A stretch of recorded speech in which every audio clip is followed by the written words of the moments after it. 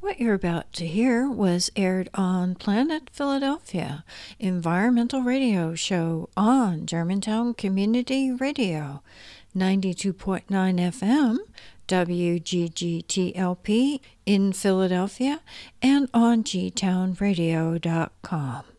Hi, everyone. Thank you so much for tuning into Planet Philadelphia. I'm Kay Wood, the host. Linda Rosenwine, our assistant producer reporter, is here with me. We're on a call with Lori Sokol. She's the executive director and editor-in-chief of Women's E-News. And I did want to let people know part of this conversation will be about gender violence. People are probably thinking gender violence in the environment and climate change. What does that have to do with each other? But I promise you there really is a link, and that is what we will be exploring. But I do want people to know that that will be part of our discussion. And if people would be upset by that content, they should be warned. Lori, thank you so much for talking with us. And could you tell us a little bit about yourself before we get into things? Oh, sure. I'd be happy to. So I am, as you had said before, the executive director and editor-in-chief of Women's E-News, which is the only global nonprofit women's news organization that provides exclusive coverage of the most crucial issues impacting women and girls around the world. This is our 23rd year, and we pretty much operate like an Associated Press. We provide exclusive coverage. We have women reporters in some of the most dangerous parts of the world for women and girls. And they provide us with content that we then feed out to the mainstream media. Our reports have been picked up everywhere from the New York Times to the Washington Post, Philadelphia Inquirer, Baltimore Sun, NPR, PBS, etc. And also community newspapers, as we say, everywhere from New York to New Delhi and all points in between. When we were talking earlier, you also said that you wrote a book.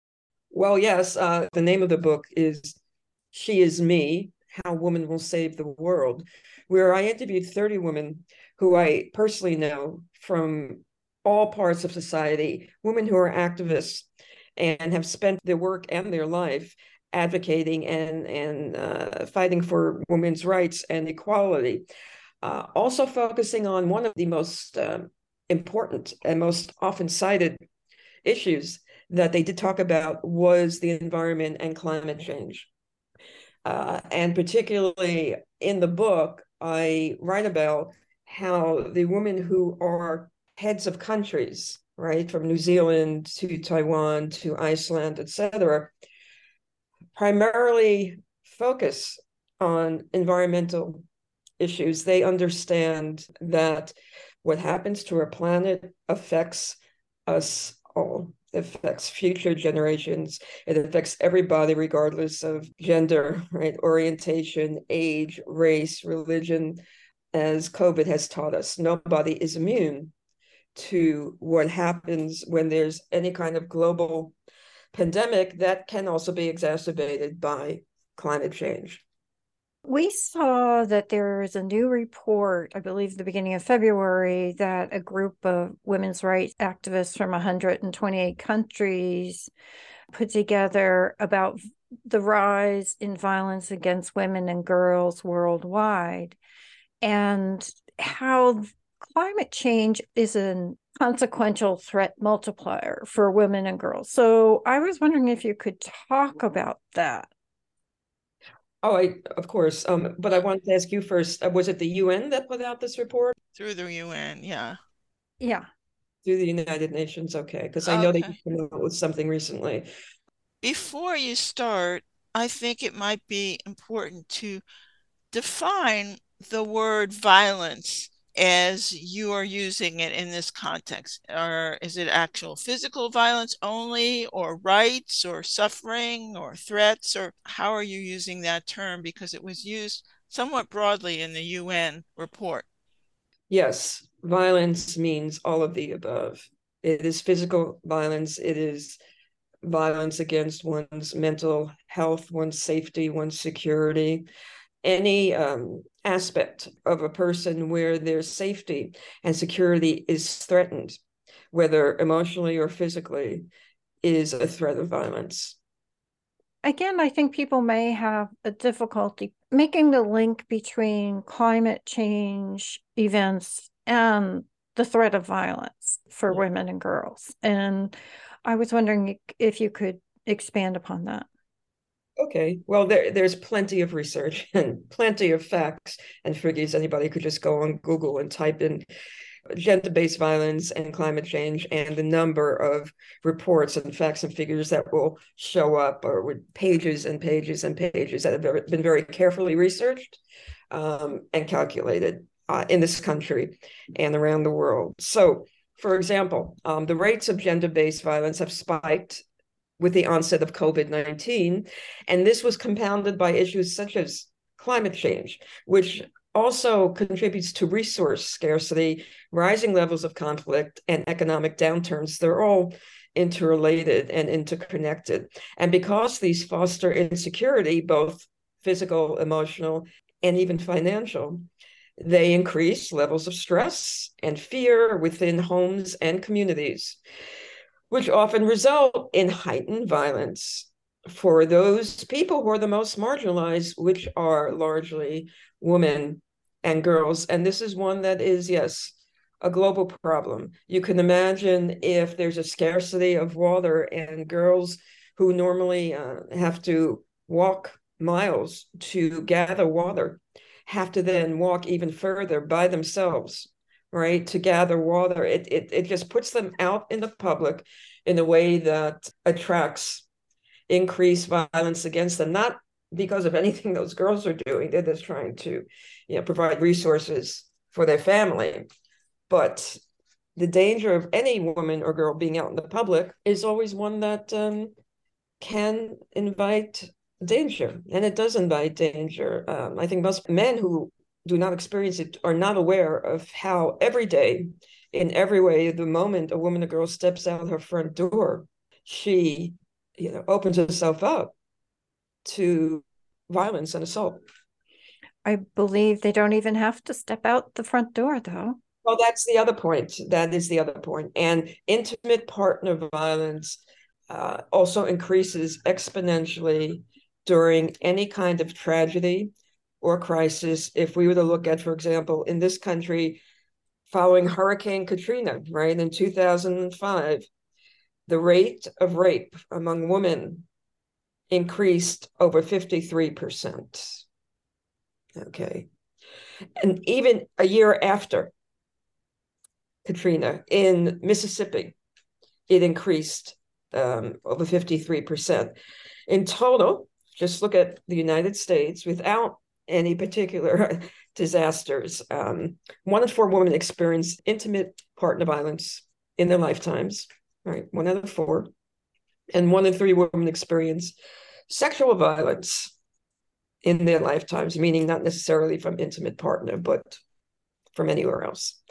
This is what women and girls are up against. And certainly, if there is any negative impact to one's normal way of living through whether it be hurricanes, pandemics, you name it, heat, flooding, lack of rain, it is the women and girls that are most affected through violence. Is there a difference depending on the age of women and girls? And what kind of women and girls are most at risk? The women and girls who are most at risk are those who do not have their own financial resources. It's extremely important for women to have their own financial resources. And of course, women who are living with men, because men are the ones who are the perpetrators. They are responsible for the violence against women. It's not, the percentage of women committing violence against other women is minor in comparison to what men do to women. And that's also done through sex trafficking. For example, look what happened in Ukraine and the war in Ukraine, and girls were promised that they would be safely transported to other countries where they would be protected. But these men only put them out into sex trafficking rings. Child marriage increases during these natural disasters as well, because families can't afford to feed their children and girls are more expendable. So they're forced more into child marriage. So the parents can at least get some money for selling their daughter into child marriage or sex trafficking. So in all of these ways, women are, but poorer women, certainly, women of color primarily as well, and also women of the LGBTQ community, because we are also marginalized. It's not just being a woman, but then there's another label, right? If you're a member of that community. So the LGBTQ community is blamed for a lot of things that is not their fault. Women are blamed for a lot of things, not their fault. People of color are blamed for a lot of things that are not their fault. And who are they primarily blamed by? White cis men. It has been like this in the United States for generations. And through that blaming, they also feel that they have the right to harm and commit violence against women and those closest to them, those they live with. And this is something, it's inexcusable. But too often perpetrators are not being held responsible for their actions, particularly if it's within their homes, because too often judges, police officers believe that what happens in the home is between the husband and wife and no one else should intervene. Of course, it's gotten a lot better over the years, as there have been female police officers and female judges and women who are holding political office, right, around our country, and people of the LGBTQ community that are holding public office to fight for our rights, to help defend our rights. But something that has not yet happened, which would be very, very helpful in the United States. For those of you who don't know, the United States is the only country in the world, the only democracy where women are not included in the Constitution. So there is no Equal Rights Amendment for women in the Constitution. We are not considered equal.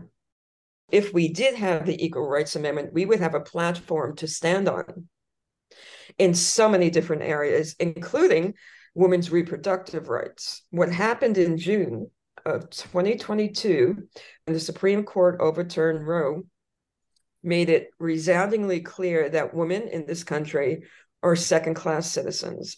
Every woman listening to this show is officially now a second-class citizen in the United States. Your daughters, your nieces, your mothers, you're all second-class citizens because of what the Supreme Court did in June of 2022. And unless we have the Equal Rights Amendment, every female is officially and legally given equal status to men. Our rights can continually be taken away. So nobody, I don't care how financially comfortable you are, I don't care, whatever your race is, you are not equal in this country. And we could get into this on another show, but that is all about how countries enslave women is by taking away their reproductive rights. And that's what this is all about. The problem is women have been becoming too highly educated, too financially independent, now holding public office. They don't need to be dependent on men anymore. And that's why the Republican agenda is to make abortion illegal nationally, so that it's the way that you keep women from getting educated, the way you keep women from becoming financially independent. It's the way you make sure women are dependent upon men. That's what this is all about. So we all need to be very, very clear about that. And also, it is mostly the Republican Party that doesn't believe that climate change exists, because it goes against their agenda. And of all the billions of dollars that big oil companies are pocketing and also providing and contributing to their campaigns at the expense of the safety of our planet and the safety of all marginalized communities in our country, primarily women and girls. Thank you for talking with us today. Well, it was my pleasure. I know there's a lot of heavy stuff, but it's all true. It's real. And without acknowledging the state of the way things are throughout this world for women and girls and how climate change is further negatively impacting them, there's no way we can counteract it or begin any work, right, to counteract it. So we first need to know the truth, and then we need to know what to do to make a difference. Well, I really appreciate you talking with us today. Thanks for your passion. All right. Have a great day. You too. You too. If you want to know more about Planet Philadelphia, go to planetphiladelphia.com. You could also find out more about other G-Town Radio programming by going to gtownradio.com. I hope you will consider making a small monthly donation to help Planet Philadelphia continue presenting interviews on important underreported environmental topics and exploring their complexities and intersections. Thank you so much for your support.